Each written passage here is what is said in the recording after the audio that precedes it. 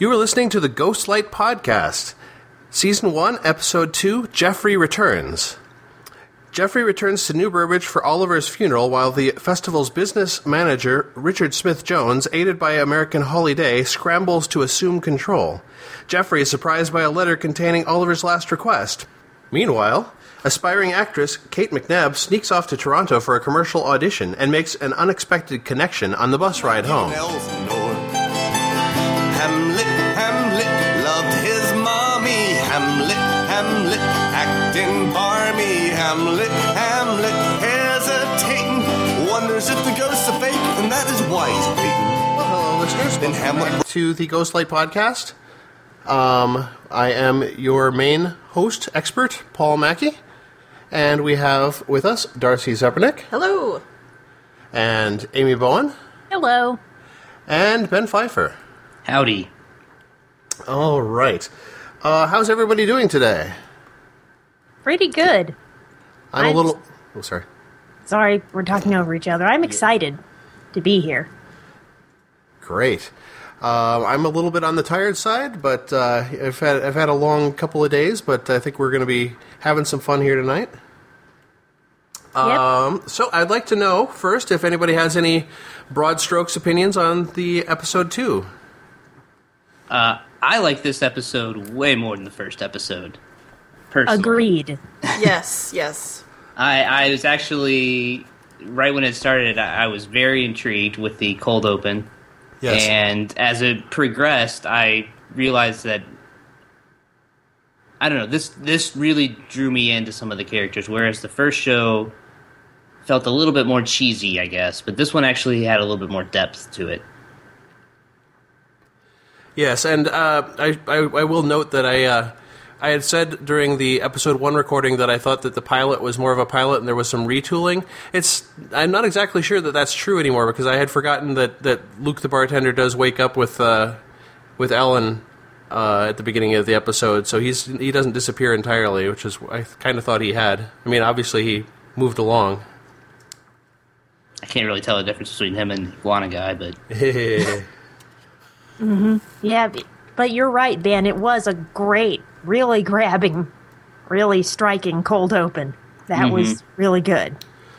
Well, why don't we get into our episode breakdown and we can discuss some of these things. Okay. So we open at the morgue where Richard is attempting to identify Oliver's corpse. Now, Darcy, could you tell? I think Stephen we met is not actually bald, and they had a bald cap on him. Could you see anything like that, or is he actually bald?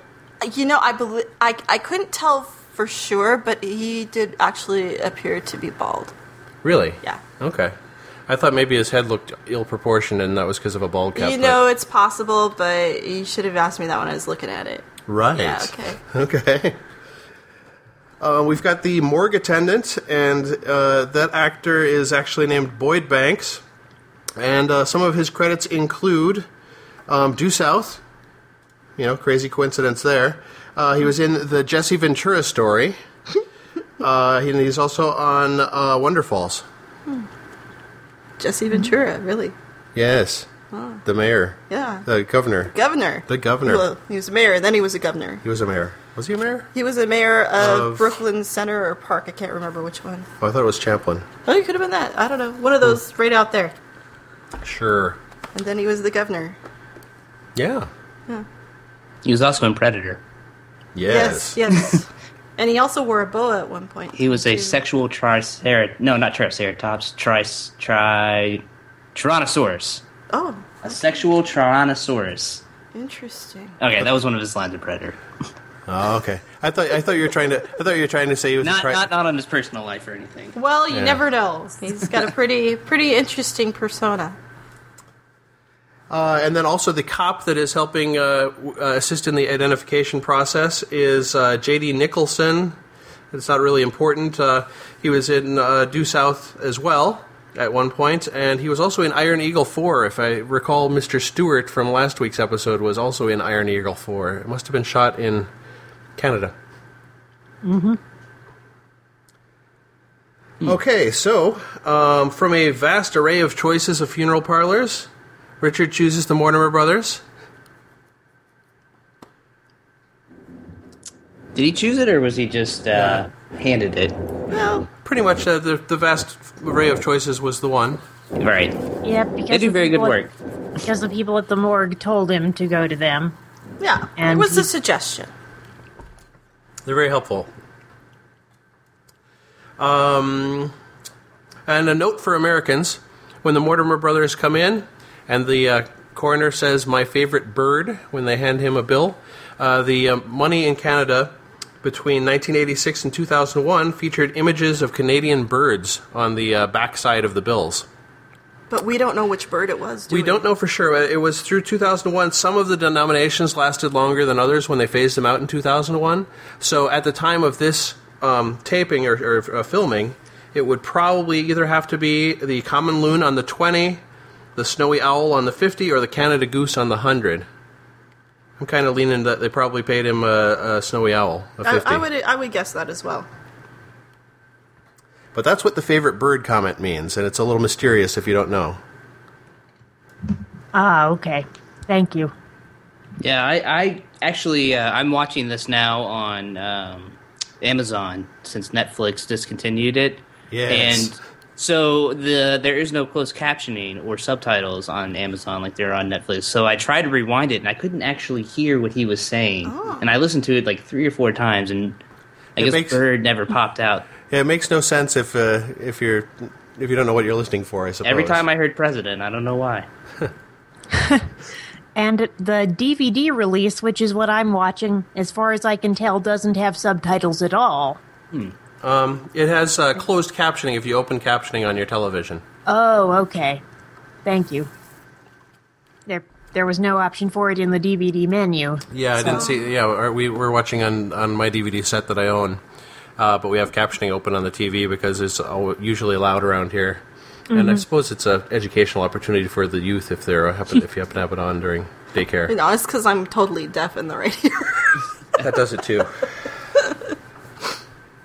And then right at the end of the cold open, Oliver opens his eyes and moans. What did everybody think about that? Were they all pretty clear that he was really, really, really dead and that something else was going on? No. No. Actually, Yeah, it was bizarre because you're like, oh, so is he gonna like sit up now? Or yeah, I really did think that for a second. So I thought that for the next 15 minutes until we got to the later scene with Geoffrey at the funeral home's visiting hours, which we'll talk about later. I thought... Oh. Well, actually, no. At the very end of the cold open, I thought, oh crap, they've misidentified him and he actually survived that. But then when they got to the preparation scenes, I got, no. After all that, he very definitely really is dead. yes, Yeah, I had kind of the same reaction. That's why I really liked the cold open, is because, like, at the end of the last episode, it was unclear as to whether or not he died or not. And when they start in the very beginning, Mark McKinney's there to identify him, so I was like, okay, well, he's dead. Then he opens up the curtain or whatever, and he says that's not him, so then I'm like, oh, then he survived. And then they do the bald trick, and I was like, okay, so now he's dead. And then they roll him past, and his eyes open. I was like, okay, well, now what the fuck's going on? And it wasn't until they started embalming him that I was like, okay, he's for real dead, and this is just, a surreal type of offshoot or whatever. Right. Yep. That's what I thought. Well, I'm going to table talking about the Mortimer brothers until we get a little further along here. But we'll move on to the next scene. After the credits, Richard is on his cell phone with Holly Day, and two things are becoming rapidly obvious. Holly is very quick to become familiar with Richard, and she is a bit of a cutthroat. well, the devil. That's what they say. Yes, Well, the show must go on, though, Paul. it is true. I was surprised that they well, I guess it was Monday was the funeral, so that would Monday make was the sense. funeral, yes, but So they would have been in the dark, But this is clearly the very next morning, and she's already calling him sweetie, and they've most likely had some manner of relations overnight, I'm assuming. Ah, see, I thought you meant the fact that she was kind of pushy to get the ball rolling to have Well, yeah, the that's theater continue. And that is what I meant by cutthroat, where she was like, because, I mean, she said things like, are there any relatives? And he said, when he said no, she was like, that's good for you, because you don't have to deal with that. And what did you think about how close she and Richard have gotten so quickly? I think it's pretty obvious she has very ulterior motives. Especially later on, when we get to some of the boardroom scenes, some of that, a little bit of light is shed on that, and that she's obviously using Richard as a pawn to, step herself up. Yeah, I thought it was obvious enough that I probably, it's not like I'm making leading questions here. I'm pretty sure it's What do you think of Holly Day at this point, Amy?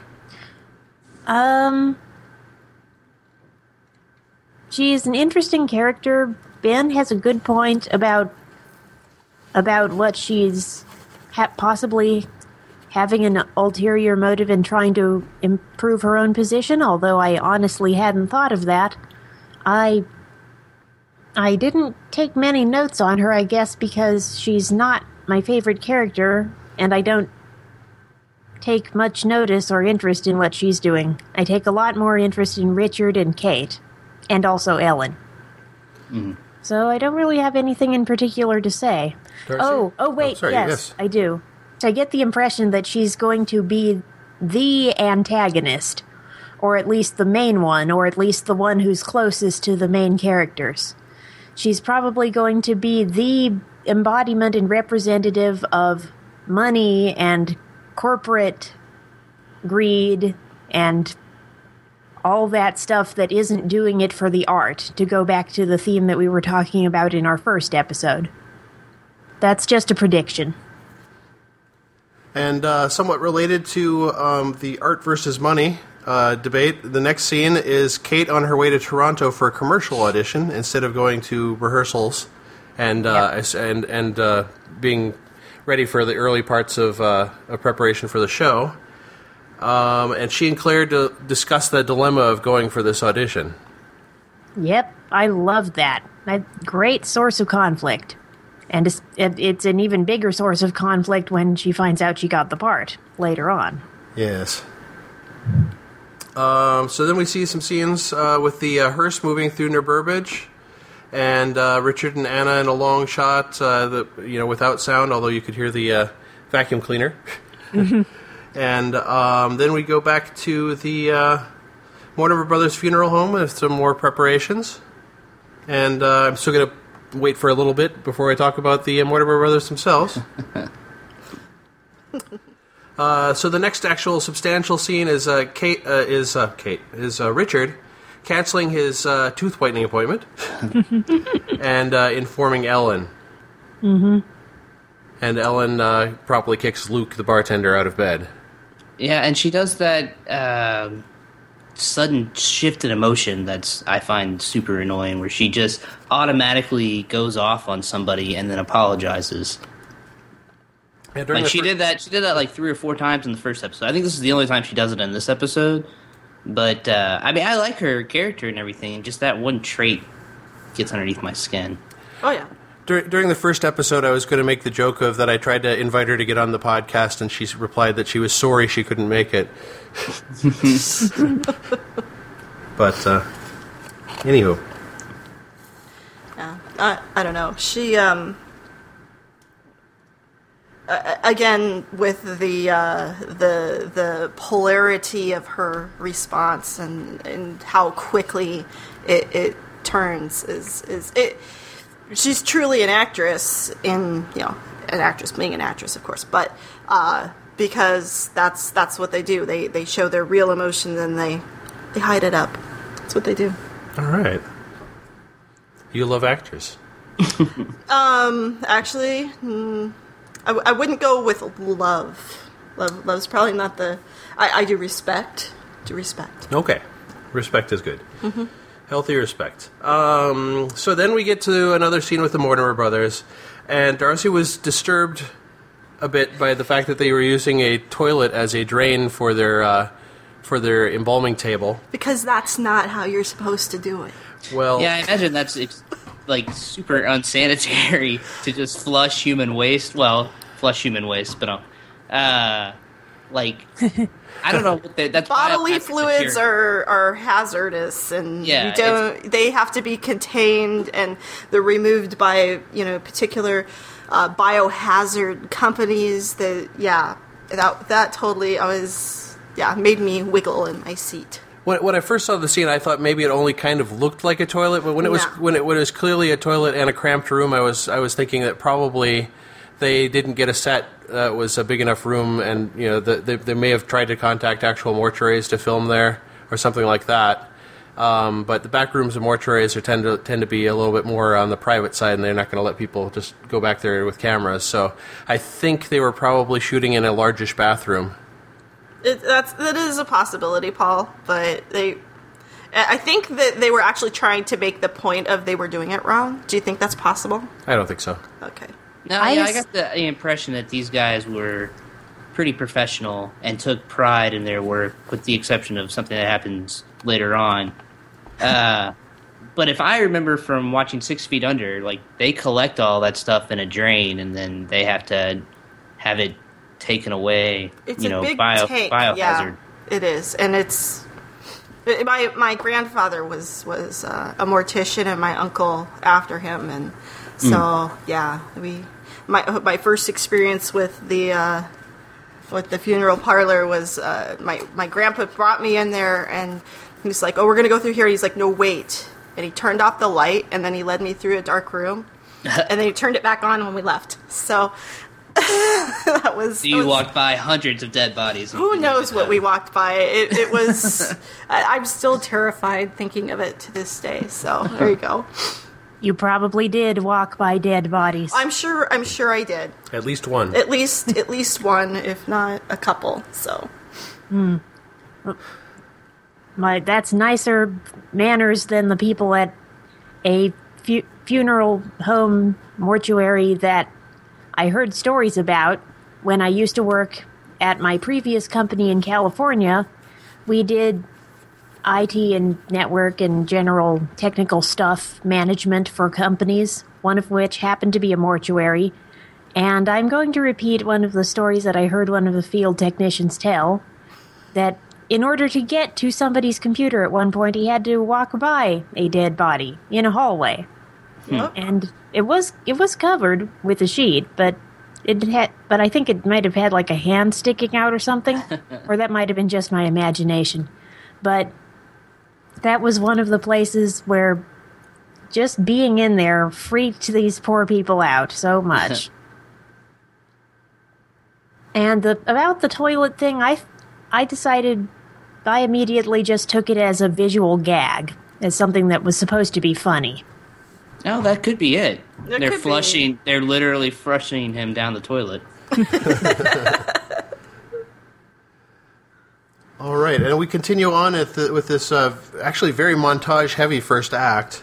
Richard and Anna deal with informing everyone, and the Mortimers continue working. And then Richard and Holly continue to make plans, mostly Holly leading the way.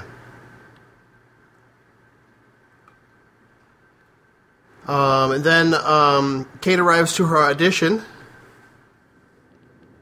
and trying to figure out if the actual audition. Okay, so that's coming up on the next page. Okay, but she arrives to the audition and is there with 3 other actresses that are all looking more or less the same in a tracksuit and with their sides in their hand, and. Richard gets into Oliver's office, and it turns out that Jack Crew, famous movie star actor, is arriving today. And then Anna wants to make sure that Geoffrey is told in person by a person before hearing the news of Oliver's death on the news.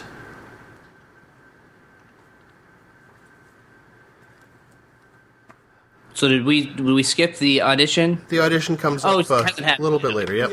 It comes back. I was double checking that. So after the scene in the office, then we're back to the Mortimer brothers, and we actually get to hear them a little bit speaking to each other. And here's where I'll go ahead and tell you about the performers, at least. Sal Mortimer, or the big guy, hasn't done a whole lot of other film and television, but lots of theater in a lot of places, including a lot of plays somewhere in particular that I bet you can guess. Stratford. The Stratford Festival. Surprising. Surprising, isn't it? Shocking and surprising. Then Reg Mortimer, the smaller one, is played by Julian Richings, and apparently he does a lot of death and sci-fi and fantasy roles. Yeah, I recognize him for sure. Most recently he was in Hemlock Grove.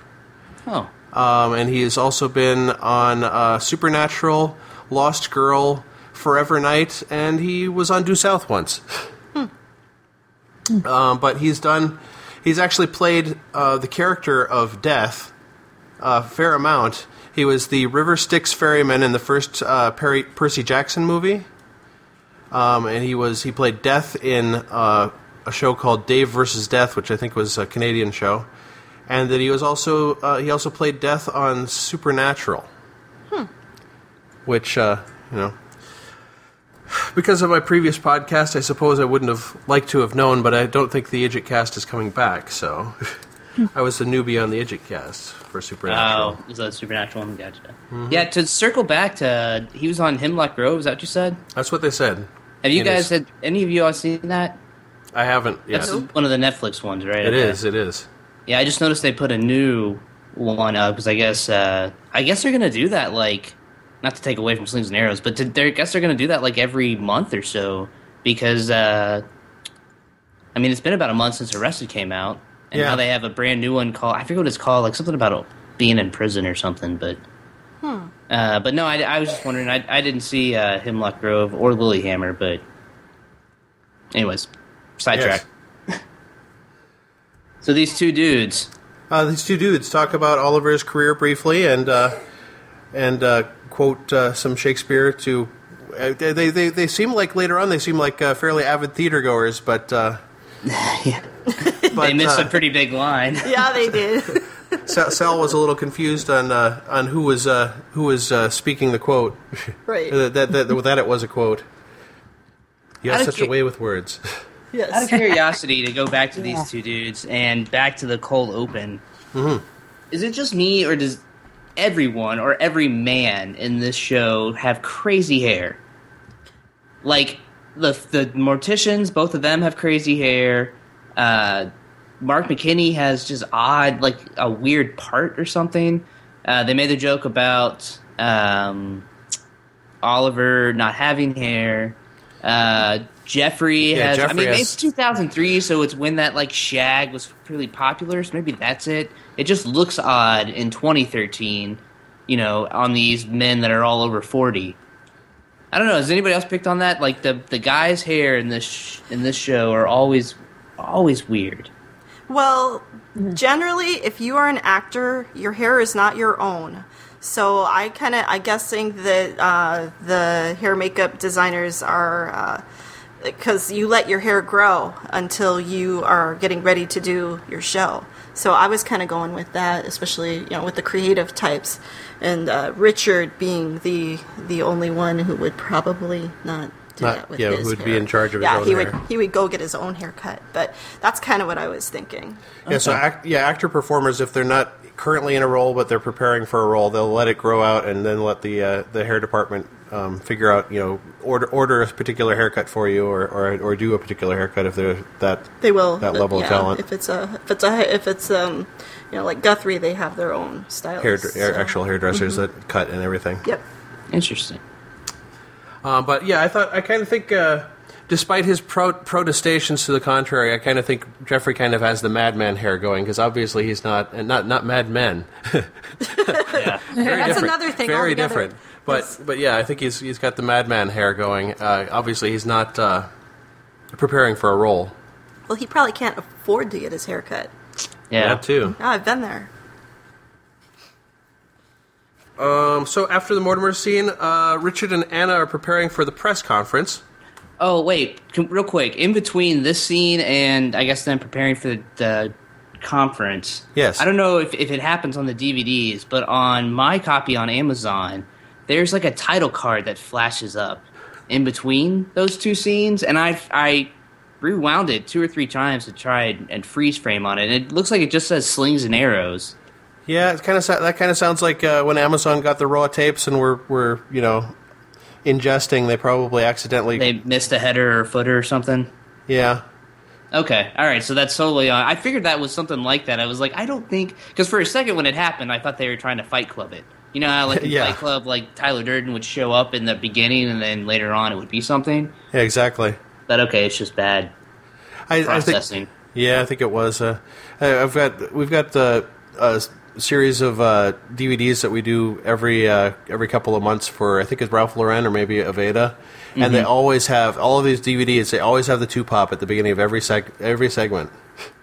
For some reason, they never encode out the... Yeah. Anyways. Okay, so Richard and Anna prepare for the press conference, and Richard is just about human for a second, but then he remembers that Jack Crew's coming to town, and that blitzes that out.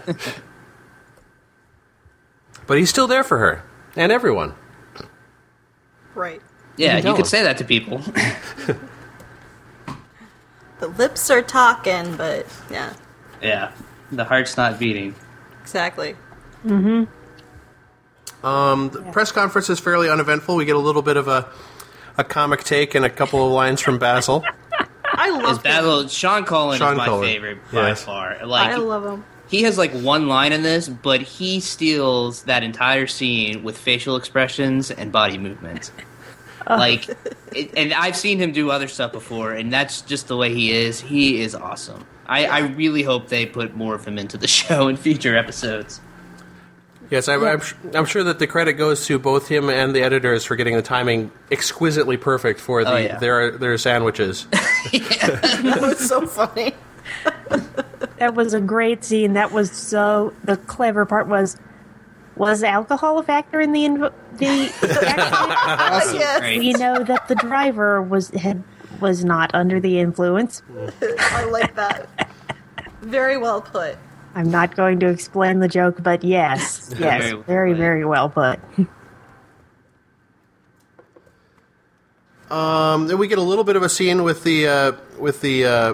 Geoffrey and his stage manager from the previous theater company, the Theater Saint-Sargent, and she's talking about all of the offers they got off of Geoffrey's stunt the previous night, chaining himself to the theater.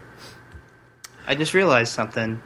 That what's going to become of her? Yeah, we'll find out, I guess. Yes, you'll find out, I suppose. As the expert and host, I suppose I'm supposed to say nothing. Yeah. as Introcast etiquette goes. That was kind of rhetorical, I guess, then. Yes, indeed. So anyway, she's reciting all these offers that Geoffrey is, of course, distracted and needs to return a book. Mm-hmm. Next scene is actually Kate at the audition, and she doesn't necessarily go real well. She kicks the ball, and it pretty much takes out that expensive-looking camera. I wasn't looking very carefully at it, but I'm sure it was meant to look very, very valuable. Oh, okay. And the actress. Well, I say actress. The casting director in that scene. It's a deep, deep in joke because I don't know if she would do a commercial casting, but she is a casting director named Karen Hazard in Canada. Oh, wow. Does she cast for the East Stratford Festival? No, she casts for movies and television shows. There were a lot of credits on there. The one that stood out for me the most was that she was casting director on a certain Bob Camp film classic featuring Peter Billingsley and Darren McGavin. No way. Called A Christmas Story. Oh my gosh. Well, shoot your eye out, But like I said, it's a fairly deep in joke because I don't know how many people that are just happen to be casually watching this are going to recognize a casting director by looking at her. That's right. You never know what they look like. If you're an actor in Toronto, you probably would. Yeah, all the actors watching the show are probably very, very familiar with her. You would have run into her, no doubt. And I wonder whether that was completely in character for her, or if she was playing up some of the traits of casting directors. Yeah, who knows? I'm sure she'd be completely capable in either way. Next up, Ellen has some more flowers delivered.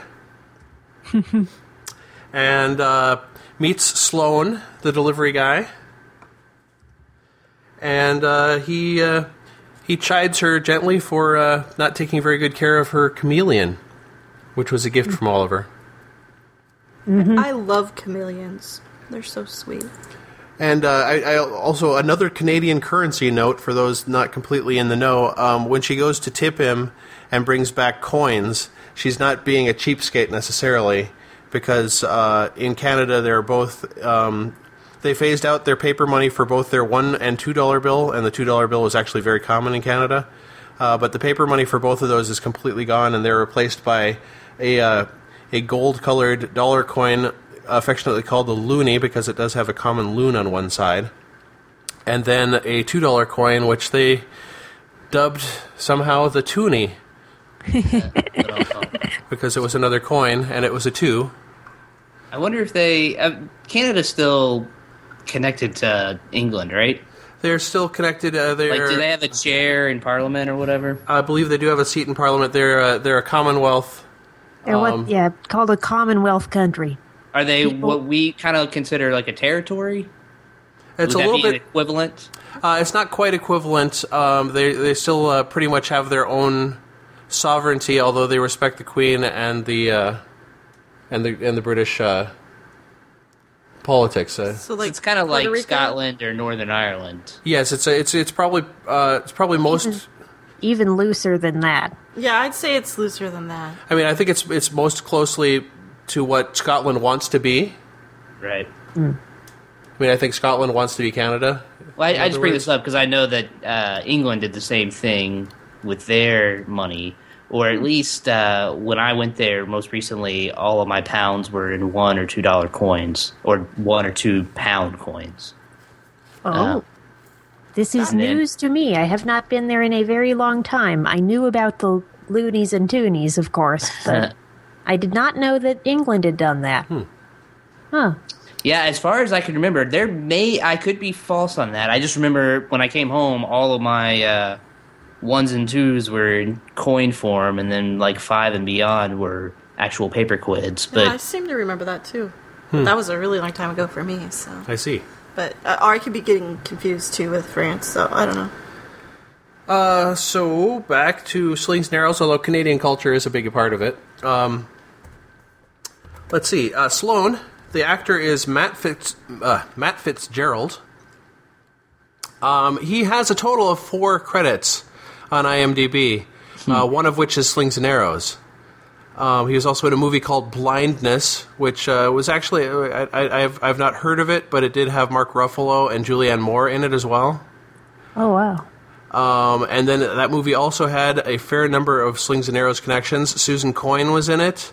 Niv Fickman, who is the Slings and Arrows executive producer, was a performer in that movie. Martha Burns was in that movie. And Don McKellar, who has not yet appeared on screen in Slings and Arrows, is also in that movie and wrote the screenplay. And it's not the Slings and Arrows movie, right? It's not a Slings and Arrows movie. Fire no. Walk with Me, what's a Twin Peaks movie? No, it's not Fire Walk with Me. Okay. But definitely a lot of connections. I assume that I actually neglected to look at exactly what year it was, but it's pretty clear that they all met each other and knew each other from working on Slings and Arrows, and then moved on to work on this particular. Very cool. So, next up, Kate is returning from her audition. She meets a guy on the bus, and he is later revealed to be Jack Crew. She meets a scary guy on the bus. You think he's scary on the bus? Well, when she sits down next to him, I was like, oh, he's the drug dealer. I didn't realize that he was like an actor in disguise, nor did I realize that is the guy that Mark McKinney had been talking about the whole time. For some reason, I had whatever Mark McKinney was talking about as like an older gentleman. Yeah, that's what I thought too. I'm glad to hear that you were just as confused as I was. Like, once they reveal it, and we'll get to it, but once they reveal it at the end, I was like, okay. Yes, well, I think in the first episode they do say that he's playing Hamlet, and generally speaking, in terms of whenever I see Hamlet portrayed, he's never young enough. No, he's never right. as young as the character is really meant to be. Oh, Yeah. really? Whenever I had no I've idea seen it. that was a thing either. I thought, my Hamlet is Mel Gibson and Ethan Hawke, so I thought he was supposed to be maybe in his late 20s, but you're saying Hamlet's supposed to be a teenager? Absolutely. Yes. Oh, really? Hamlet should be at maximum like 24, maybe. I always that kind think of he's, changes like, my whole perspective of that very book early 20s that I've never read. But like I said, you never ever see him. This is probably the youngest Hamlet that I've ever seen portrayed anywhere. All right, well, I want to bring something else up about how theaters work. Sure. Like, the last episode, they premiered Midsummer Night's Dream, right? Mm-hmm. Right. And in this episode, which is the next day, they are starting work on Hamlet. That's correct. Mm-hmm. So while, a particular run lasts longer than just one night, right? That's correct. So while they're doing the run, are they preparing, I guess, for the next one at the same time? That is correct. When you're this particular theater company is producing it in what is called in repertory, and in repertory theater, it basically means that you have at least 2 productions in various stages. You're not usually opening them the back to back or anything like that normally, although it can happen that way. Montana Shakespeare in the Parks is one where they definitely They are. do it a little differently. They do have a staggered release a little bit. A little bit because, everybody, it's such a small cast. Yeah, so they really have to. But, like, Guthrie has huge casts, so they stack them right up against each other. And the role of artistic director, that is what I, being a layman, would be the director of the play?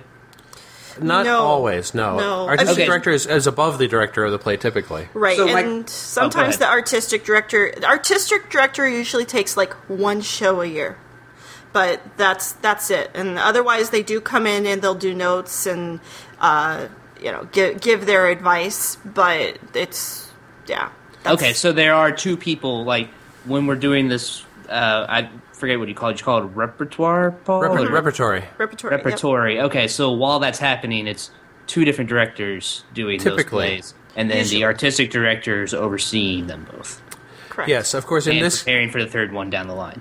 Yes, of course. In this case, it looked like Oliver was intending to direct both The Dream and Hamlet. Of course, I suppose he would be. I assume, just knowing Oliver, that he would not have allowed anyone else to touch Hamlet, considering his reputation with that show. Right. Everybody's going to touch him, so.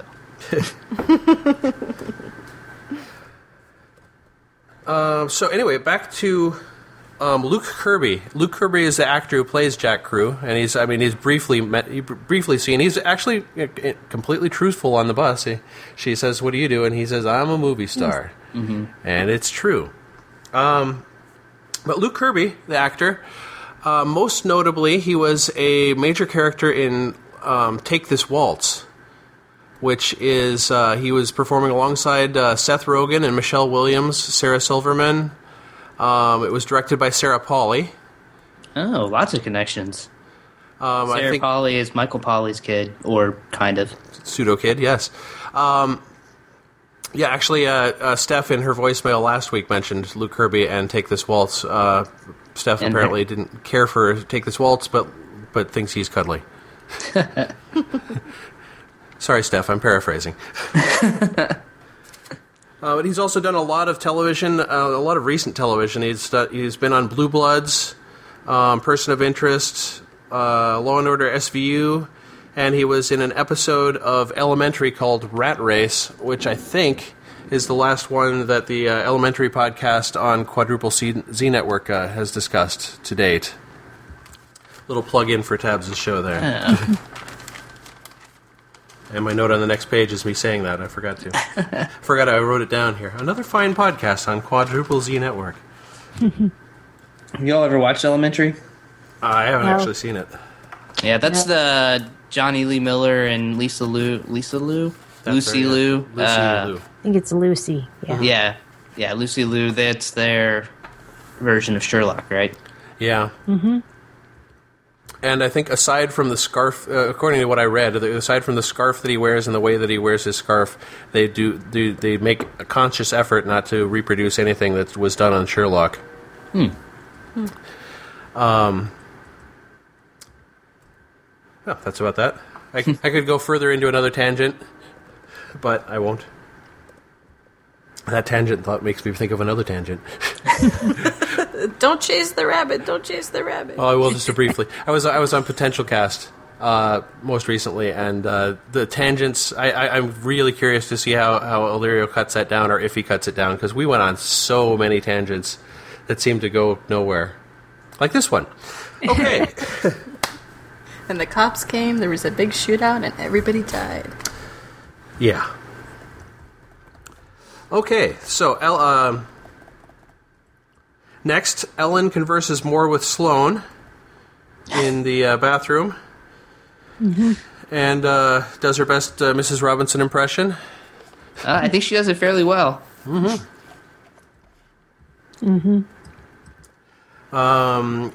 Kate arrives back at the theater, which is deserted, and she finds out the news from Naum what happened. And she's, I don't know, I don't think of her as self-centered, but it definitely is depicting her as such in this particular scene. Or just really, really, really concerned about acting and her acting career and the things she's been doing today. But yes, that was a funny moment. Mm-hmm. Yeah, I don't think that she's self-centered either. I think that she was very worked up about being late or whatever, or missing rehearsal, that was still fresh on her mind when he said that it was canceled. And then when it sunk in that it was because Oliver had died, then she had a genuine reaction. Mm-hmm. Yeah, so I think that she's, I don't know if naive is the right word, but she is not... I don't know, backstabbing. I don't know what I'm trying to say. Go with she's innocent. Naive she's and innocent. Yeah, there you go. Yeah, that's what I wrote in my notes. I wrote something like, I love Kate. She's so adorable. You just want to give her a hug. Adorable is a great word, yes. And then we get another a scene without much audio or dialogue. We've got Anna finding the letter from Oliver and reading that. I love the music. And the facial expressions. And the score. Yeah. The score was awesome. wonderful. The music was sort of upbeat, and then suddenly these off chords come in right at the end as she's reading it. That was brilliant. But we don't know exactly what's in that letter, just that it's fairly disturbing. Yes. Mm-hmm. Although I had a feeling. Yeah, you had a feeling? I did. Oh, okay. So next we get a meeting with the board. Holly's there drumming up support for Richard. And May Silverstone does not necessarily seem to trust her. She kind of tests her with a question about the painting at the Carnegie in Pittsburgh.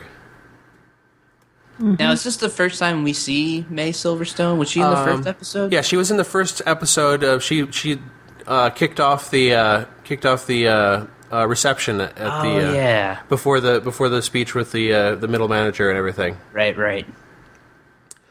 But I did not actually mention her performance in that first episode or the actress. Her name is Marcia Bennett, and I think where people would most frequently have seen her, she played a 4th grade teacher in Billy Madison. But I haven't really seen Billy Madison, so I wouldn't know. Yeah, I haven't seen it since it probably came out. I know there's a penguin in it. Okay. More recently, she was also in Mr. Megorium's Wonder Emporium, Red, and she had a performance on Warehouse 13 somewhere. I don't know where. And then the other note that I have actually is the painting she refers to at the Carnegie Museum in Pittsburgh. I looked up the Plain of Auvers. I actually, I think the show goes to great lengths to show that Holly has no clue what this painting is, and really never gave a thought to it. But personally, even though she's full of shit, I tend to side with her a little bit. It is. I looked it up, looked at the painting. It is true that he painted it 4 days before he shot himself. But aside from that, I thought it was a nice landscape. Oh, it's interesting because it's a field, right? And he walked into a field and shot himself in the stomach. I don't know if you ever, if you know about his death, but it's kind of one of those conspiracy theories as to whether or not he really did kill himself or if he was murdered. But it was in the middle of a field, like 4 miles outside of town, which is what this picture kind of looks like. Yeah, it's a disturbing story, but I thought I never found the picture to be disturbing per se. No, I think it's really pretty too. But anyways, she uses that as a sort of test to find out if Holly's really. I'm not sure if she doesn't believe that she was really at the Pittsburgh Carnegie during that time, or whether she doesn't believe. I'm not sure what she doesn't believe exactly, but you can tell she kind of smells something. Well, she wanted to see if she was a brown nose. Yes, perhaps that's it. The Mortimers are all prepared for the viewing now. Anna goes to talk to them about, something, which she does not get out. And then the next scene is Kate and Claire talking about the commercial audition, and then Kate finds out that she actually got the part. And so Kate and Claire are roommates? Yes. Okay. That was at their apartment or whatever, yeah. And so we get a little bit more of the art versus commerce. Kate wants to be respectful to the theater and the show, and Claire's like, "Come on, it's a big paycheck. National commercial spots are bank." And publicity. It wasn't just about the paycheck either. It was about the publicity and the exposure she would get. That would get her in front of people who would get to see her and might lead to more work. So it was about a possibility of becoming famous versus being with her, quote, family, which I think someone on the show said the theater was like a family. Yeah, I believe that was Claire. Yeah, that was a good dramatic conflict there. So Geoffrey goes to the viewing and places the copy of Hamlet on Oliver's chest, and then things take a turn for the odd. Yep. It took me a second to figure out what was going on, and then I figured out, okay, the line, "Is this crazy, or do you hear voices all the time?" Which makes it clear that this is in Geoffrey's imagination. Yeah, do we have a connection, or is this a crazy thing? Yes. Mm-hmm. And anybody have an opinion to float on this? Oh, he's crazy. He is off his nut. That's my opinion. Mm-hmm. Well, I actually do have an opinion. If this becomes a regular feature of the show, I'm absolutely on board with this, and I love this element of the character being part of someone's imagination only interacts with that one character, because they're either imaginary and or a hallucination. That was, I don't know if any of you guys watched House, but that was my favorite story arc on House. You don't know what I'm talking about? No, I know that, not from House, but on 6 Feet Under, that happened every single episode. There'd be, oh my gosh, and like that person would come back in some way or form and interact with one of the characters.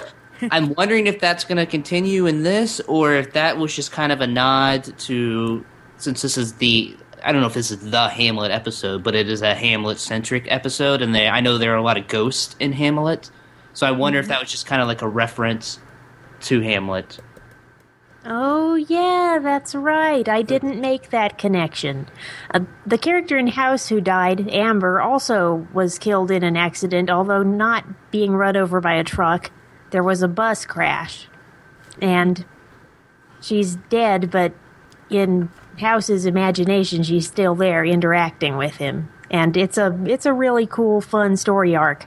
So I really hope Oliver sticks around in Geoffrey's imagination for more of this show. I'm looking forward to that part. Well, there's definitely no avenging happening, but I do think that probably, at least in Oliver's mind, Oliver was a father figure to Geoffrey. And Yes. so that, if you're going to tie it to Hamlet that way, and then obviously we do have the grave diggers. Yes, absolutely. It's the Mortimer. The Mortimer brothers are definitely represent the grave diggers, for certain. Interesting. But yeah, good call, Paul. I would suspect that you're right, Amy, that Oliver is going to come back and visit people. It may not be Geoffrey every time. It may be some of the other people, especially as Geoffrey is trying to take over and do his own thing with this theater company. It'd be cool I guess we'll see. Geoffrey is both the crazy one and the one Oliver was closest to. Mm-hmm. So those are the reasons behind my prediction that it'll just be him. It'll be just Geoffrey, he only exists in Geoffrey's imagination. But that having him interact with other people could also be an interesting direction to take things in. I think that he'll at least appear to the main actress. I heard Ellen. Yeah, I wanted to say Anna, but yes, I think that she will at least appear once to Ellen. That kind of makes sense. And Darcy, you were going with the crazy thing? Absolutely. Okay. He is totally off his nut, but it is a good way to advance the plot as well. I like it. Yes. Right in the middle of... Oh, sorry? Sorry, I just out of curiosity, when we were just talking about how much there are nods to Hamlet in this episode, and... I mean, there's a huge nod, obviously, later, and they're preparing to start doing rehearsals for Hamlet.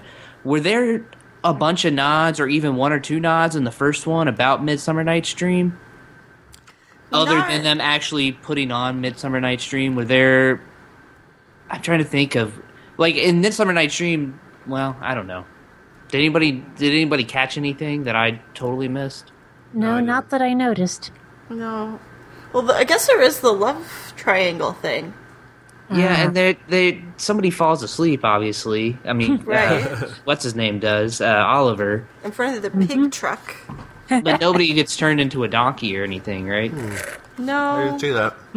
Well, maybe not technically an ass. Yeah, I was wondering if there's some kind of weird, like, oh, you're right. There were a couple of people did become asses throughout. Yes. Yes. I just wonder if that's going to be a ongoing thing. Because, I mean, there's only 6 episodes per season, so there's, 36? No, wait. 3 times 3...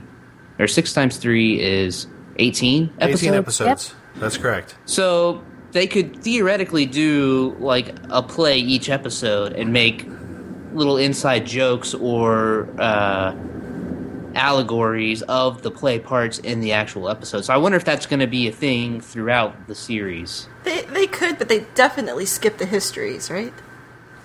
Yeah, the histories are boring, but that's my own opinion, so. Who can say? Well, you could say, Paul. I could say, but I won't say. You won't.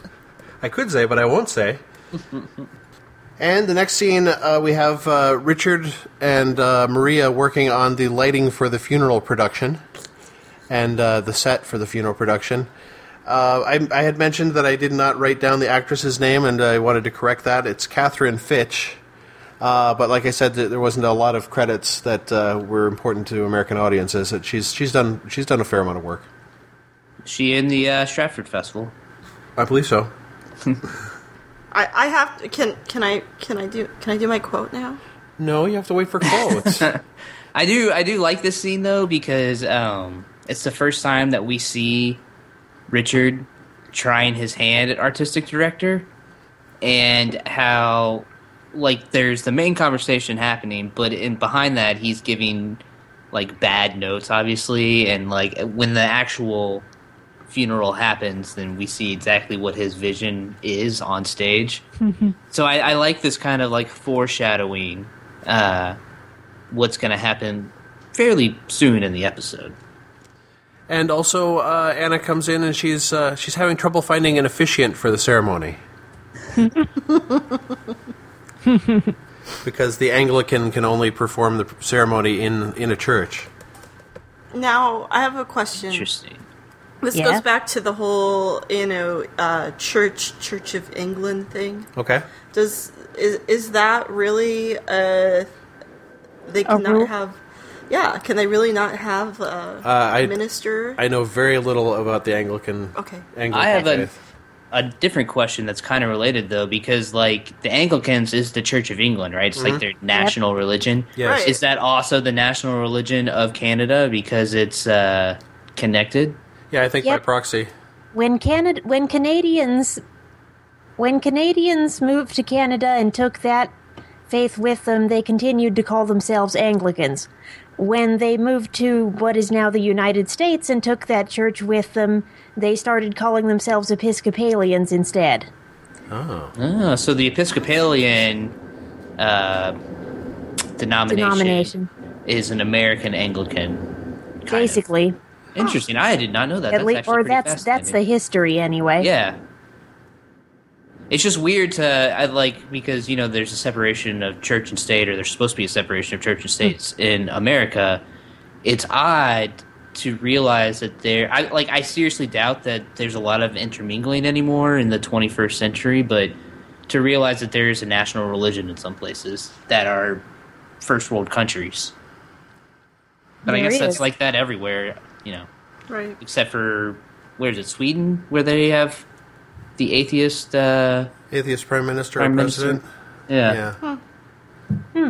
This is all news to me. I can't speak to the Church of Canada, but I have a very, very, very vague idea that is a rule.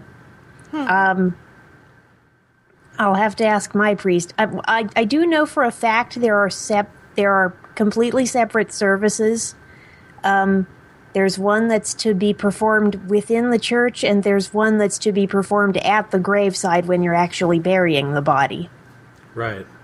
Yeah, well, Catholics do kind of the same thing. Right. Or at least American Catholics do. Well, yeah, and I mean, Catholicism's, it's basically the same thing as Anglican. No. Remember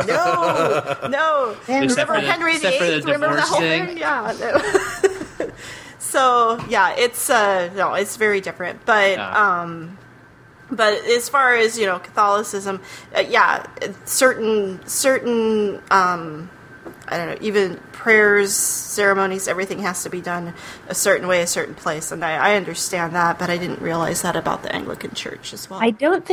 I just want to say, I don't think any of the priests I knew would have refused that request, but if the person making the request had made it clear that they were just asking for sort of a eulogy and some reflections, and not a full-scale service, because that's what they wanted, and it sounds like this Anglican priest who wouldn't do it anywhere other than a church didn't understand that, because I can't see a priest saying no to that if they knew that all they wanted was a kind of a reflective, very short reflective talk. But that's just my thoughts and my experience. No, you're right. I kind of had the same kind of reaction. Really? Well, they wouldn't do that somewhere else. But yeah, and then I mean, so it's an interesting point. Of course, it is a setup for a punch. Right, and the whole time I was guessing that the guy was an actor. I was like, "Oh, they just hired some actor to do that." Yeah, I thought that was going to be the I thought that was going to be the punch. I really did, but I was actually surprised in another way, and I liked it. So there you go. So, getting ready for the ceremony or the service, Richard kind of puts his foot in it with May about this being a difficult time. And May talks to Geoffrey. I forget whether it's in this scene or I think it was in the earlier scene when when May talks to him after he was conversing with Oliver, that he's going to go for her, and that he says he's not sure what he's going to say, and she says, "Just speak the truth. That it might be refreshing." Right. Mm-hmm. So now he's here, and he says he's here for her. Ellen arrives, and Ellen has taken her chameleon and brought it to the green room of the theater. And her lizard. And, lets Nahum know, because many have screamed upon seeing the chameleon. Many.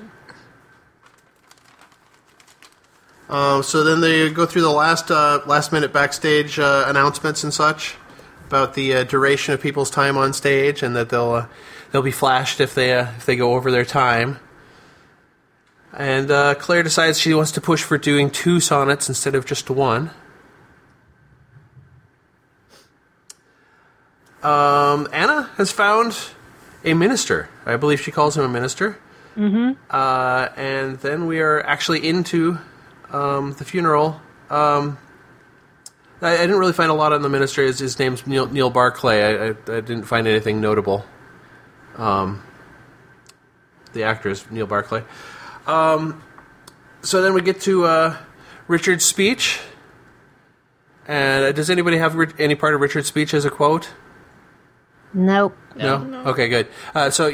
He flips it around from what you'd normally say. The cliche at a funeral would be say that he was more than a colleague, he was a friend. And instead he says he was more than a friend, he was a colleague, and then he goes through the numbers. I did write that down as a potential quote. That was funny. So that was an interesting flip on that. And Geoffrey runs into Ellen. Mm-hmm. And she runs off. And then Geoffrey also runs into Anna. And they discuss the contents of the letter. Yes. Which is that Oliver has requested that his skull be removed from his body and preserved for use in all future productions of Hamlet. Yep. And I have a sidebar for that that I may as well bring up now. I looked up online to see if there's much precedent, because it seems like this type of thing that you would hear about. And I found an article which I will link to following the actual publication of this episode. An article on the New Yorker blog from 2009. The Royal Shakespeare Company was using a real skull, and they were concerned it was distracting the audience because it had belonged to the Polish concert pianist Andrzej Tchaikovsky. Wow. Oh. Well, Cool. Yeah, that's not the composer Tchaikovsky, but it is I would assume the name is a familial name. yeah. And it is not uncommon. Tchaikovsky bequeathed his skull in '82 for the express purpose of being used as Yorick. But that is he's only one of many. In the mid-19th century, John Pop Reed worked as a gaslighter in the Walnut Theater in Philadelphia, and the clause was in his will that his head be separated from his body and used in all future productions of Hamlet. Yeah, I can see that happening in the 1800s, but in 2009...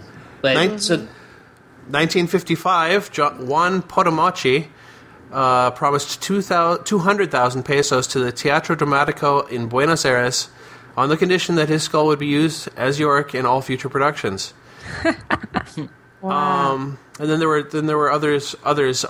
Most recently in Chicago, comedian Del Close attempted to leave his skull to the Goodman Theater in Chicago, but they couldn't find anyone to actually do the separation and rendering. At the hospital they wouldn't remove the head. At the funeral home they wouldn't remove the head, and it ended up not happening. No taxidermists. So out of all of those, there's precedent for that. There's no legal issues with any of those stories that you brought. Like the most recent one. Yeah, the Del Close in Chicago. I kind of got the sense that a lot of that was legal.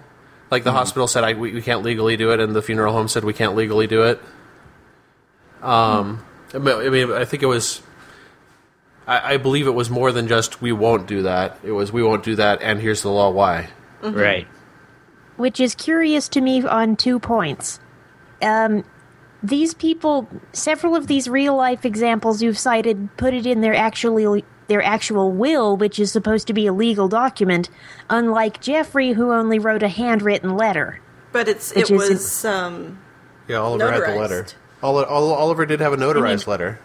I mean, Oliver, yeah. Yeah. Oh, and had it notarized, but still not quite the same as a will. Not quite a will. I suppose.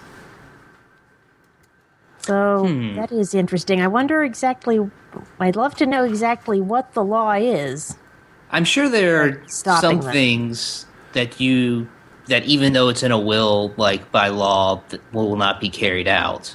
Well, I know from watching the series Oddities on, was that Discovery Network or Learning Channel? Oh, I can't remember. That sounds like a TLC show. Yeah, I think it's a TLC show.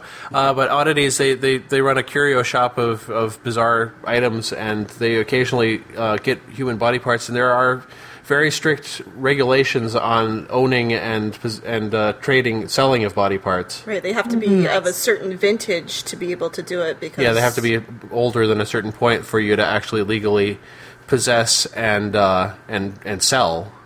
Of course, this isn't a matter of commerce. No. And I don't know what the law is in Canada, but this is definitely... In America, there are definitely laws in terms of trafficking in human body parts.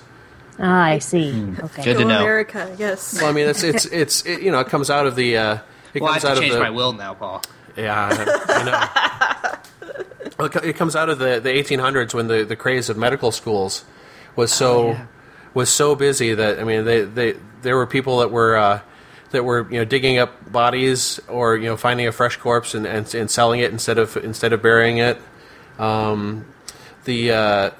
H.H. Holmes of Chicago, Yep. as described in The Devil in the White City by Eric Larson, had several of his victims articulated and sold to medical schools. Oh my goodness. That would be a good way to dispose of a body. So I mean, it's I don't know about good, but Well, certainly efficient. efficient. a handy way to dispose of a body. Yeah. But back to the task at hand. Ellen goes and breaks down, as you can see her completely sobbing after her encounter with Geoffrey, and I'm not sure if that's, it's kind of open to interpretation, whether it's just because Geoffrey was there, or if that opened up the floodgates on Oliver being actually dead, or what it is exactly. She forgot to take her lithium. I'm thinking it was both. Both of the above is my vote. She hasn't seen Geoffrey in ages, and Oliver really is dead, and suddenly Geoffrey's suddenly come back into her life. That would push anyone over the edge. Go ahead. The fact that Geoffrey got over whatever feud they had to show up probably also kind of sunk home that, oh shit, this is for real. Oh yeah, that's right. So then we get to the actual, we get to see some actual scenes from the funeral. And again, we get some fairly deep in-jokes. I don't know how much of the Canadian viewing audience would necessarily know about these people. The first person on screen is Patrick Watson, and he's had a long and distinguished career in Canadian, mostly, I think, radio broadcast, but also in television. And I don't know for sure whether he's intended to be playing himself, but since he didn't have a character role per se, he was listed as playing himself. And the second gentleman is Albert Schultz, talking about the car upholstery. And he is the founding artistic director for the Soul Pepper Theater Company, which, as I mentioned in the last episode, is the theater company that Martha Burns and Susan Coyne also helped co-found. Oh, okay. So both Albert Schultz in particular, I believe, being mostly a behind-the-scenes person, artistic director, would be another serious in-joke for people who know the theater community, because he's not in front of the camera or on-stage performer, per se. I mean, he obviously has enough chops to pull off an amusing anecdote. And I suspect that, in your experience, do most people that are in the theater have some factor of previous dramatic, at least wanting to have been an actor? Well, I guess that's kind of the joke, is that either you are an actor or a failed actor if you are in the theater. That's what the actors say about the technicians. So. I see. Then we get to Claire reading, and Frank and Cyril have their commentary on their opinion of her, which I won't directly cite if anybody is, but it appears that they believe that she's A, not very good, and B, definitely seeking to advance her status. And I don't know if anybody has anything further on Frank and Cyril or their opinions. Go ahead. They're so warm and fuzzy. I really like those guys. In my head, I just called them Statler and Waldorf because I didn't know their names. Yes. But, okay, they're Frank and Cyril. I thought it was interesting that they showed up late in this episode. Like, this is the first time we see them, right? I believe it is. Yeah, and the episode's almost over. They always have a bit of a Rosencrantz and Guildenstern thing going for me. I mean, like I said, they're far too old to actually play them anymore. But in terms of which one's Frank and which one's Cyril, I'm still working hard on trying to get that nailed down. Right. Well, which one's Waldorf and which one's Statler? I know I mentioned it on the first podcast, but as of this very single moment, I'd have to go back to my notes to make sure exactly which one was which. I'm pretty sure Cyril's the bald one, but not. Well, eventually one of them will start flipping coins. Yes, very good reference. Thank you. Nothing like a Tom Stoppard reference, right? Mm-hmm. While Claire is speaking, Richard and Geoffrey meet briefly on the in the wings, and it's clear that Claire has gotten her way and is doing 2 sonnets. Although apparently she's, Richard doesn't really know the sonnets, so he's not clear where she is in the whole thing. But she is wrapping up her second one, and Geoffrey gets to take the stage. Yeah. And when Geoffrey takes the stage, he has some amusing anecdotes, notes from his script of Hamlet. I'm not exactly sure what. Does anybody have those as quotes? First of all, I don't. But are those quotes like things that Oliver had said that he scribbled down, or were those Geoffrey's? Okay. Yeah, it's Geoffrey writing down specific things that Oliver said that amused him. Gotcha. I'm not exactly sure what the needing needles out of our pubic hair is supposed to imply. Yeah. I think whether people are paying too much attention to details or what it is exactly. I'm not sure what it's more amusing than actually meaningful. Yeah, it's a funny thing to say, but that went way over my head. I have no idea what that was supposed to mean. And it did have the sight gag. Oliver is seen by Geoffrey again on the stage, sitting on his coffin. And the knitting needles and pubic hair offers a nice mime opportunity for Stephen Ouimet. But then, following his couple of amusing notes, he gives a fairly heartfelt speech about how he felt about the theater in the past, and then a fairly scathing indictment of the performance of the festival of late. Oh, yeah. Mm-hmm. He let him have it. Yeah, he sure did. He said somebody, was it May? Yeah, I think it was May, told him to tell the truth, and oh boy, did he tell the truth. That's what I call speaking truth to power. I loved that scene. That was a great scene, and I thought it was a great setup for the rest of the story. And obviously Holly was in the audience, and I think this is going to lead to a lot of loss of sponsors and a lot of interesting conflict. Possibly. All right. Well, I'm not sure exactly how much people are up on theatrical mythology. I think you'll know where I'm going with this, Amy. When he is actually on stage and delivering his indictment of the show, he uses a quote. And while he is on stage, he says that he is quoting from, quote, Macbeth. Oh my God, of course I know about that. I have no idea how I missed that. Yep, you should never say Macbeth on stage. That is the old folklore, because it will curse all, well, not all, it's supposed to be that performance, but I believe it's going to go a little further than that.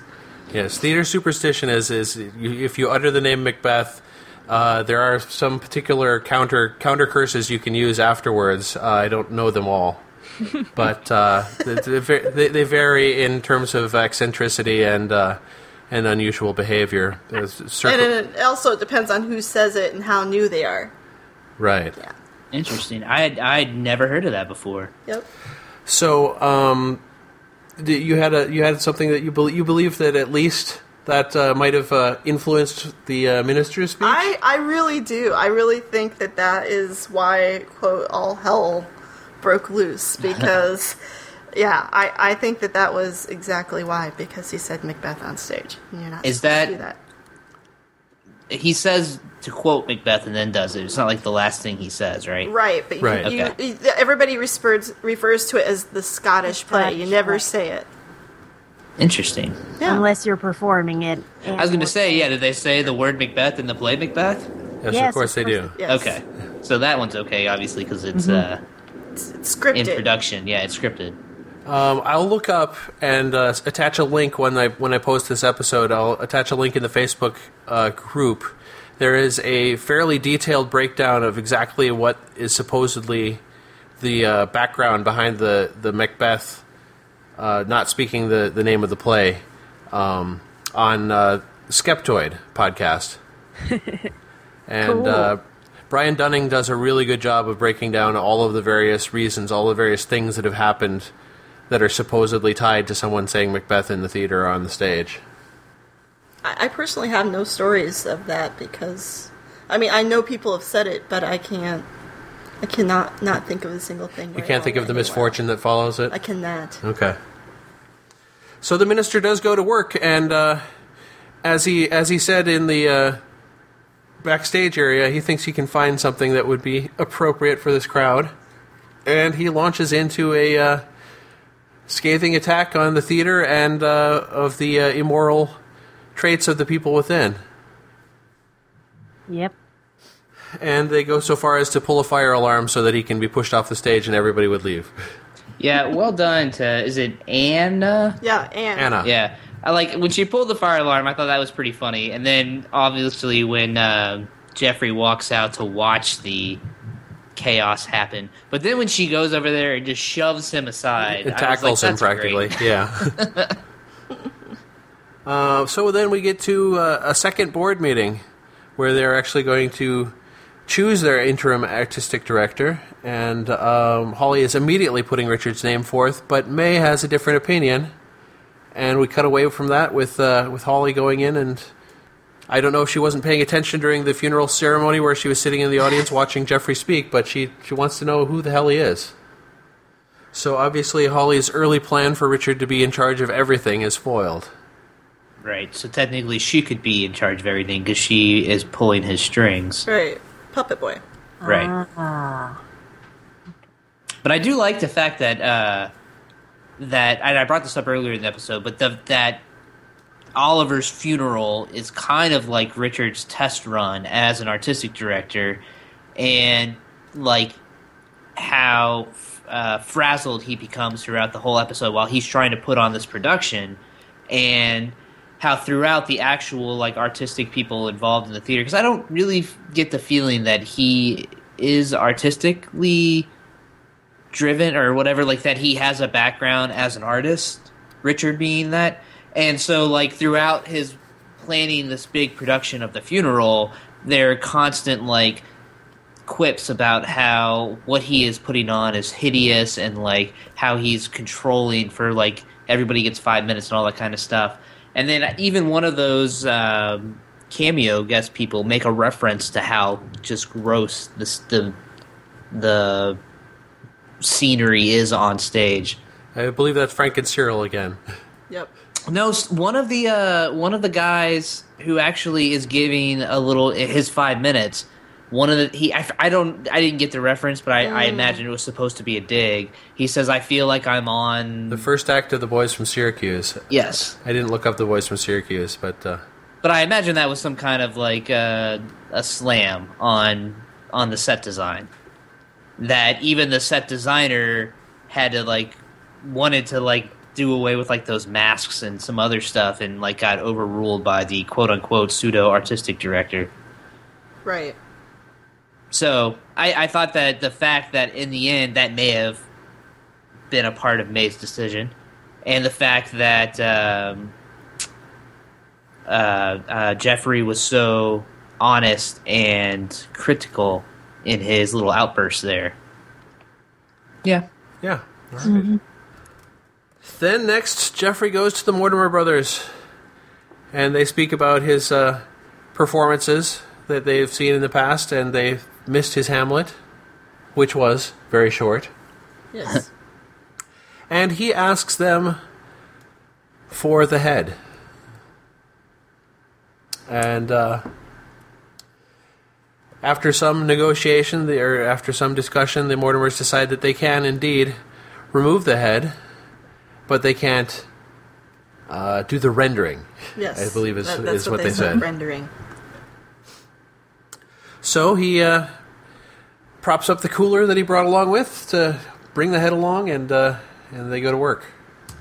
And then our final setting of the episode is the bar.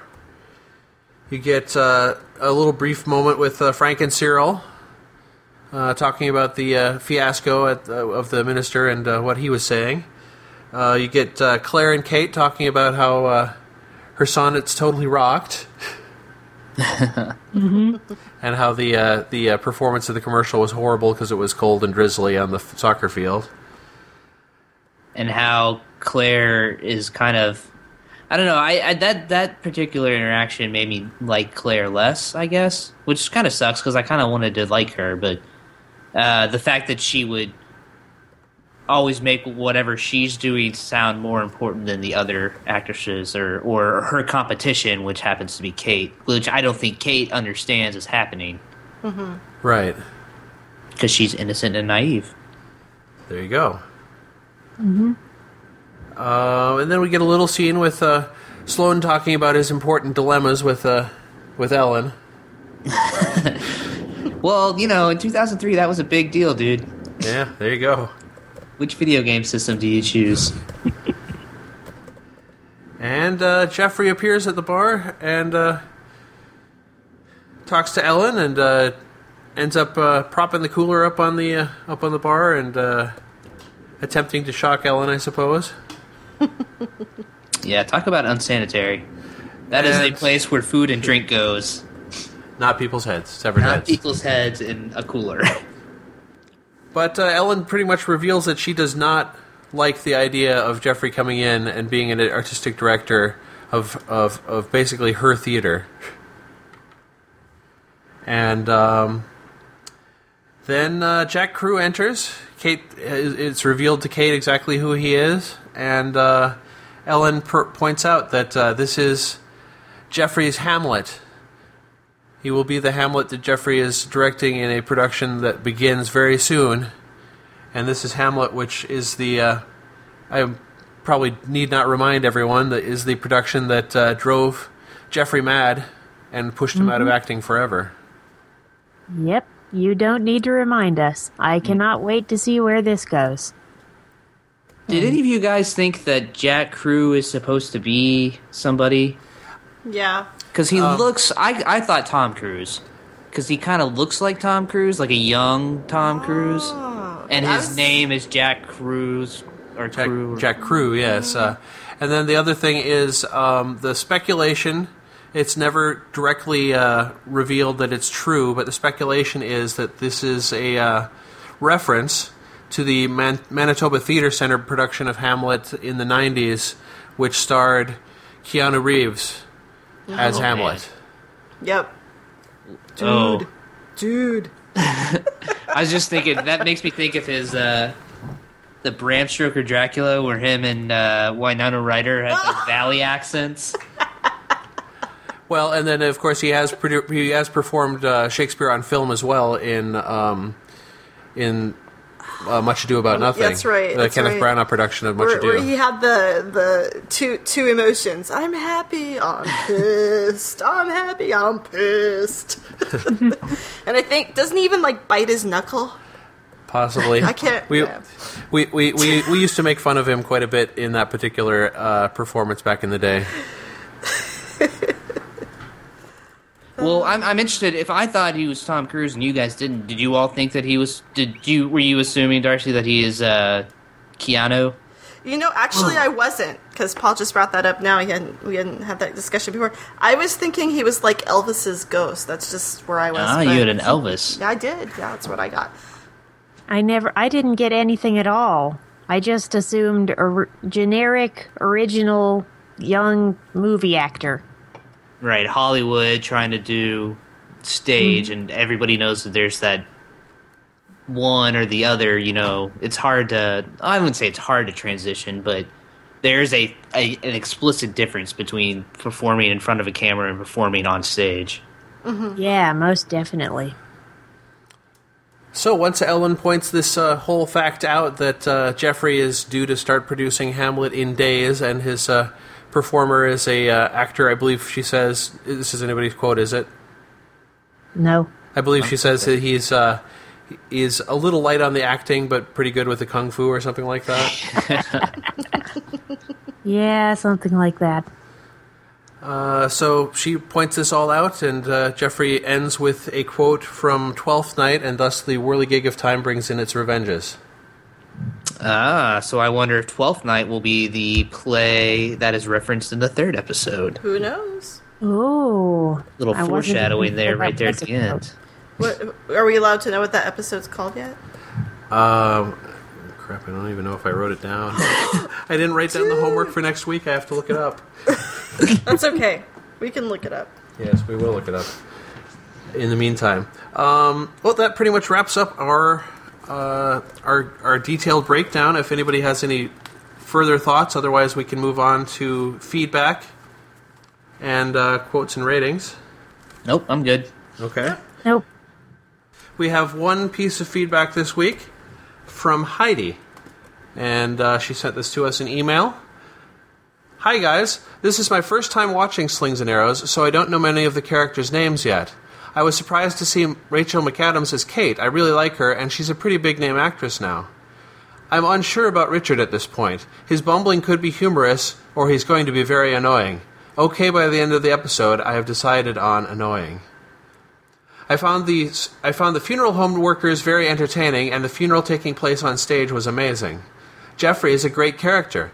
He's funny, reluctant, and he's seeing Oliver's ghost or just something in his head. This could prove to be very entertaining. I'm looking forward to watching more of this show and listening to your podcast. Heidi. Thank you very much, Heidi. Yes, Keep sending in the great feedback. We love hearing other people's thoughts.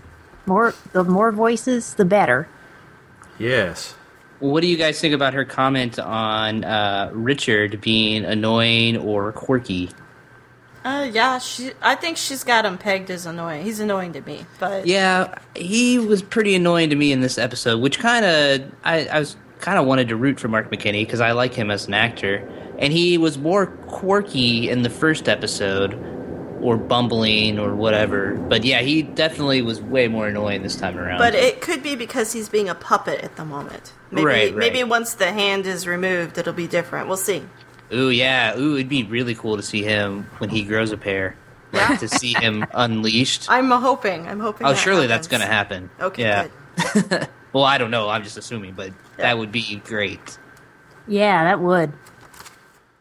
I didn't really see him as annoying. I just thought, well, poor guy's really got a lot on his plate. It'll be interesting to see how this dramatic situation develops. Well, But shall okay. we quote? Shall we quote? We shall quote. We shall quote. Is anyone chomping at the bit to get the first quote off? That sounds dirty, Paul. That sounds horrible, sweetie. I didn't think so, but okay. Your son is frowning at you. He is not. He's smiling at me. And he wouldn't even get that even if it did sound dirty. Whoa. Are we God. performing in front of a live studio audience? Well, he's so quiet you wouldn't even know it, would you? No. He's an awesome kid. I'll go ahead and throw yes. out a quote. Unless Okay. This is one that sticks in my mind because it's on the options menu for the DVD. Make some effort, man. I'm talking to you from the other side. I like that. And that's like right after he tells him to shut up or something. That's right. Yeah. That's all Geoffrey does in that scene is tell Oliver to shut up. Well, think about it. What would you do? Really? That's right. Yeah, That's well, prob- yeah. I would probably tell him to shut up because I don't want to be going insane. Nobody wants to be insane. Really, nobody wants that. Especially not Geoffrey, who has been insane and often says, "I'm over and past that now." Yeah, you guys keep bringing that up. I guess I did know that, but it just really didn't sink in that he is supposed to be certifiable. Like, I don't know. I don't get that feeling off of him, like that he is a recovering Mental case. mental case. Yeah, that's It's the word I'm looking for. It is a bit of an informed attribute. We only know that because they mention it in the first episode. I think on the newscast. Right. And they mentioned it in the Mortimer brothers mentioned it as well. He Yeah, says, I want to say this isn't a crazy thing. I don't mean to do anything weird with Oliver's head. And they say, well, we've heard otherwise. Right. Yeah. I don't know. I guess I just got all of his his craziness. I get the feeling that he's just very passionate about his art. Oh, yeah. But some people would say that that's the one and the same thing, or that there's a fine line between them. I have a feeling that in the theater that, there is not necessarily a minority of people who have either gone over the edge or are medicated or have been committed. I really, honestly, I don't think that that's a minority. I think we're all good friends. How thin is the line between creativity and madness in the theater? Right, or in any kind of artistic endeavor. Exactly. I mean, look at the greatest artists; they're all a little bit nutso. Mm-hmm. But I bring this point up because I think that you guys are right. I think that this is going to be a major plot point throughout the series, like Geoffrey's mental, fragility. But I, for some reason, just watching these two episodes, I'm not really picking up on that he is that mentally unstable. And through us just discussing it on this podcast, you're making it. I'm realizing that I'm supposed to be picking up on that, but I'm not. So that's just interesting, I guess. A comment on me, or what about you, Ben? Well, no, or how this character is being portrayed. Yeah, right. Well, he himself admits that he used to be crazy, but says that he isn't anymore. Right. Yeah, both to the funeral to the Mortimer brothers in this episode, as well as to the owner of the building in the previous episode. Mm-hmm. right. That's right. Ben, do you have any quotes? Yeah, my quote kind of was already said, and it is that there are sandwiches, mainly because I love Sean Cullen, and I really had hoped that he would review the funeral, and maybe that'll be at the beginning of the next episode. I love that his would character. be awesome. His character is as Basil, I think, right? That's the name of his character. Yes. And Paul, man, you hit it right on the head. Like, the second that they said that, the editor's timing on that cut to him and his reaction is flawless.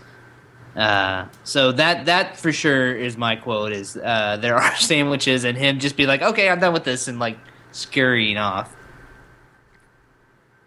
Would you like to go next? Okay, mine is, Richard says, what kind of gel are you using? It looks like a Halloween pageant. And that... Boy, I feel like I've heard something really similar to that before at some point in time. I don't know. It just, that director going off on the technicians, and the technicians are kind of scoffing at him as he does it. So, at least we all have each other, And he probably, they should have used Surprise Pink. You always use Surprise Pink as your gel. There you go.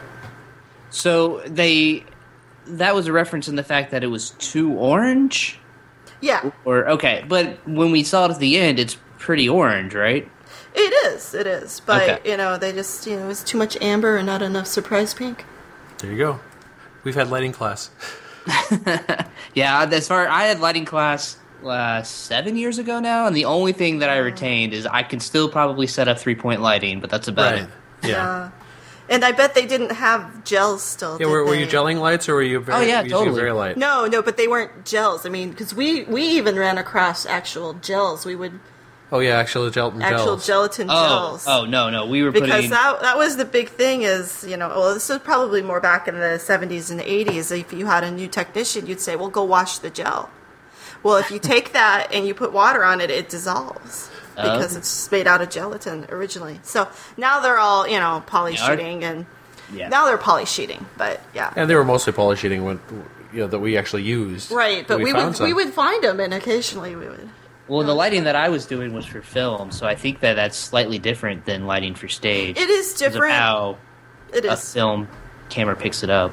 Yes. Yeah, it's different, but it's still technically the basics are the same. The same materials, I imagine. Yep. So same materials and the same concept too. Had no idea it was actually made out of gelatin, which of course makes sense that they're called gels. Yep. I have, after Ellen sends Sloane away for cigarettes, Geoffrey approaches and says, "Oh, you have a son. Not mine, I hope." That was another runner-up line that I had also written down. I like the fact that they play her. I hate to use the word cougar, but like that they play her that's autumn okay. romance at angle. I like that she has that character trait, and that it's kind of I guess flipped around. I mean, usually it's the other way around as far as the sexes go. Yeah, you don't see the cougar portrayal too often on television or film unless it's a really, really central figure. I mean, I mean, it's a little bit more prevalent now in media. Now. But this was 10 years ago, right? 10 years ago, it's still...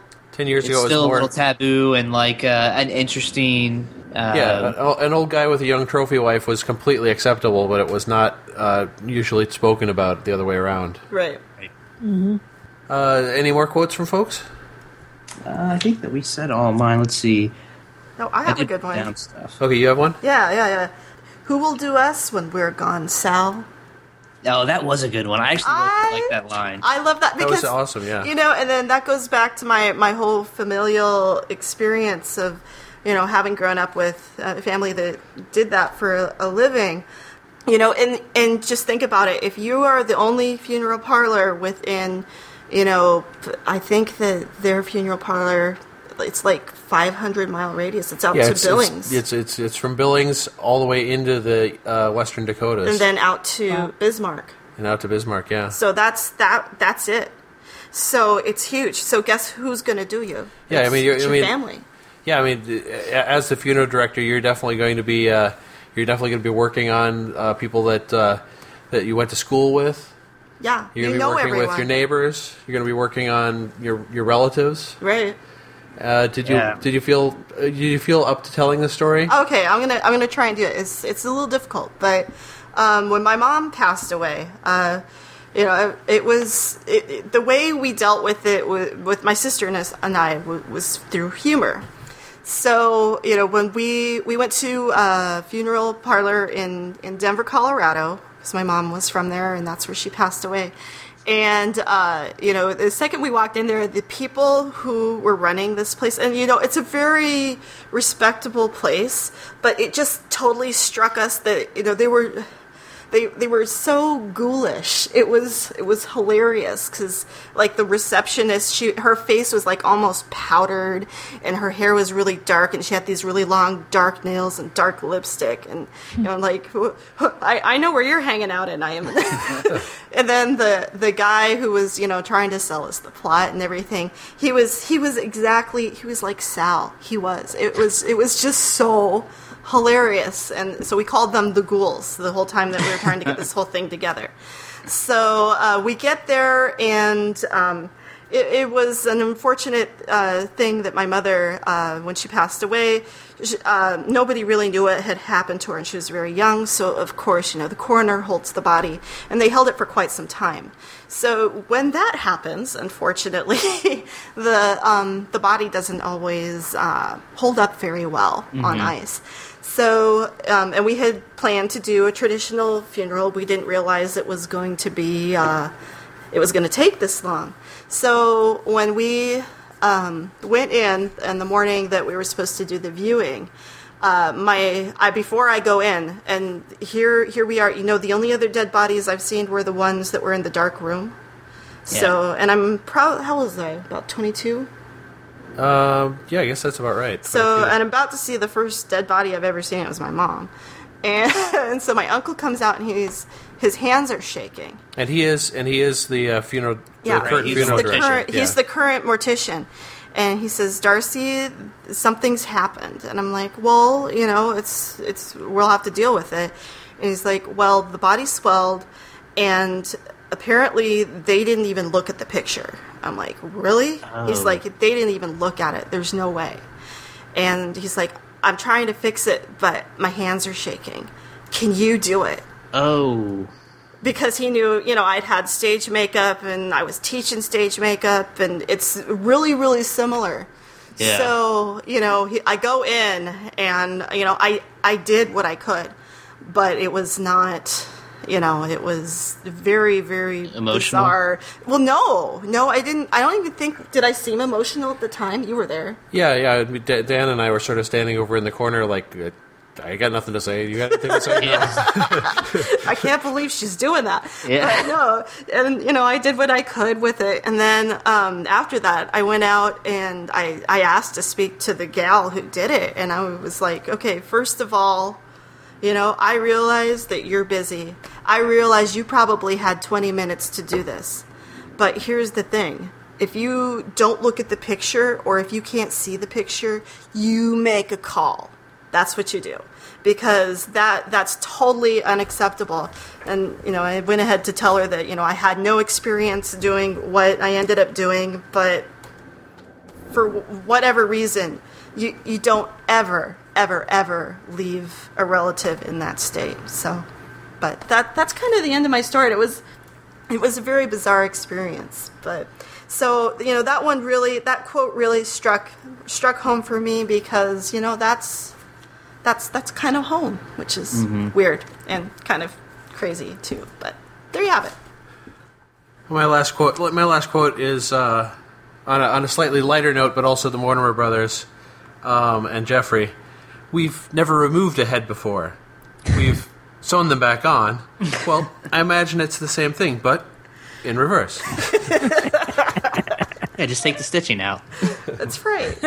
So, no, that's pretty funny too, because then of course my uncle would always give us some pretty interesting stories over the dinner table about what he had to do, and who he had to scrape out of the tree. So, the car was wrapped around a tree, and he had to scrape bits out. But it's definitely an occupation that really takes a strong person. Actually, my uncle quit not too terribly long ago and sold his interest in the business, and I'm glad to say that neither of his children are going into it, because really, honestly, where they are and what they do, it's just it's too hard on a person, I think. Yeah.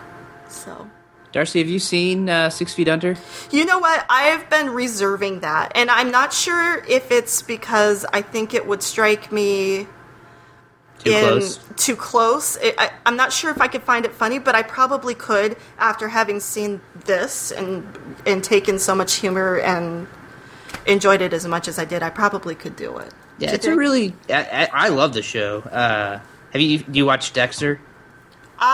You know what? I've only caught like a couple of episodes, but I think it's hilarious, though. I think that you would probably get, since your family has a mortician background, that you would probably get some of the inside jokes of 6 Feet Under more than the average layman. But Perhaps. I don't know. I think you would enjoy it. I don't know, I'll take a look at it sometime. I love it. It's one of my favorite. It's like the first HBO show that I ever watched. Because it was right when they were all starting. Yeah. So I never really got into Sopranos or. I can't even think of any other big ones The Wire. I never really got into The Wire, but man, I love 6 Feet Under. It was great show. Yes, it may pain Robin Burge to hear, but I never actually watched any 6 Feet Under, and therefore never listened to any of his intro cast for 6 Feet Under. I was about to say, I wonder if there's an intro cast for it. Yes, Robin Burge headed that one up. That might be worth checking out then. Oh, yeah. That would be good to check out. Have you seen 6 Feet Under? No, Amy? I have not. But Oh, man. now you've got me interested. You all need to watch it. Paul, have you seen it? No, I have not. Like I said, Gosh. it pains me to mention. Oh, yeah, duh. Yes. Sorry. Little brain fart there. Are we ready to rate? I think Yep. so. Can I go first again? Yes, Sure thing. please. For this episode, great drama. Really, really got me interested in seeing what was happening, what was going to happen next, even more so than the first episode. So 9 out of 10 corny smacks. Very nice.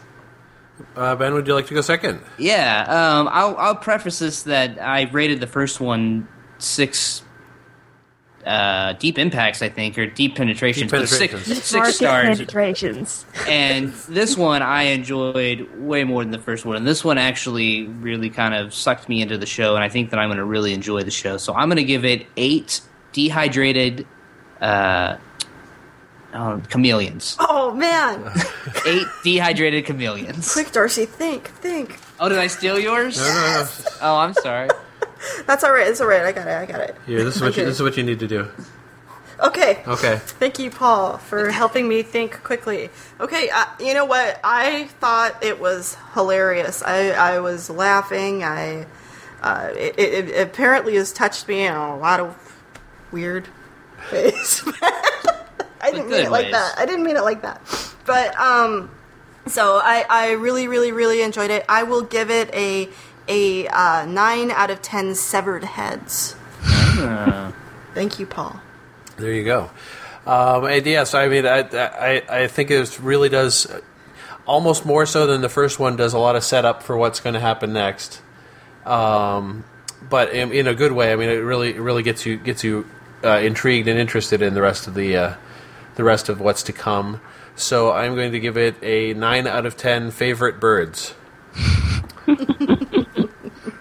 So, All right. what's our next step? What's our assignment for next week? Our assignment for next week is an episode called Madness in Great Ones. Oh, boy. So, 12th Night reference? I'm fine. I'm not finding it. Okay. We'll see what happens Yes, then. we shall see. Although Geoffrey's return doesn't really scream Hamlet, does it? Hamlet title. returns. It could because of all the ghosties and that, but yeah, we'll see. And isn't Hamlet returning from... Is he returning from the Crusades? Is that where he's been, or am I making that up? Making that well, not making. Does he that up, not you're confused return there, but or something in the very beginning of the play, or is he just always there? It's maybe I'm thinking of Robin Hood. I believe he was there all along with Yeah. I believe he was there all along in terms of the backstory on Hamlet. Well, what's the little trip that I guess he sends Rosencrantz? And He comes. Well, yeah, no, he comes back in the middle of the play. He gets sent to England with Rosencrantz and Guildenstern, and he ends up, double crossing them and going back to Denmark. Right. So he does return during the play. So there you go. There you go. All right. So our show contact information, we would appreciate and enjoy any feedback that anyone wants to send along. You can email us either text or a voice file to theghostlightpodcast@gmail.com, and please be sure to include the article the Ghostlight Podcast. Our Facebook is Ghostlight Podcast, and you can find us, search for us there. Our Twitter account is @GhostlightPC. The website you can find all of the episodes and many other fine podcasts is www.quadruplez.com. And our voicemail phone line is 206-202-6378. And with that, I will say goodbye to everybody. Goodbye. Good night. Ciao. Sorry, there's a train going by. All right, goodbye. Okay, Ben. Perfect. Have you been muting the I've been trains? trying to shoot the trains as they go by, but Hamlet, nay messin'. Hamlet learned his lesson. Hamlet, Yorick's crust, convincing that men, good or bad, at last must come to dust. Meanwhile, aspiring actress Kate McNabb sneaks off.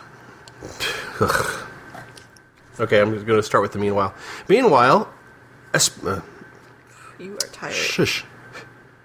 Meanwhile, aspiring actress Kate McNabb sneaks. It says sneaks. Meanwhile, Asparagus snick. Asparagus. Got it. All right, here we go.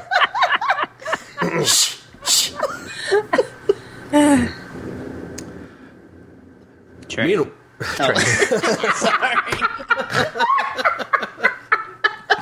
Quit laughing, Fox. Fox, why are you wearing jeans? I didn't give you jeans. I put pajamas in the bathroom for you, you crazy boy. Go put on your pajamas. Okay, Fox.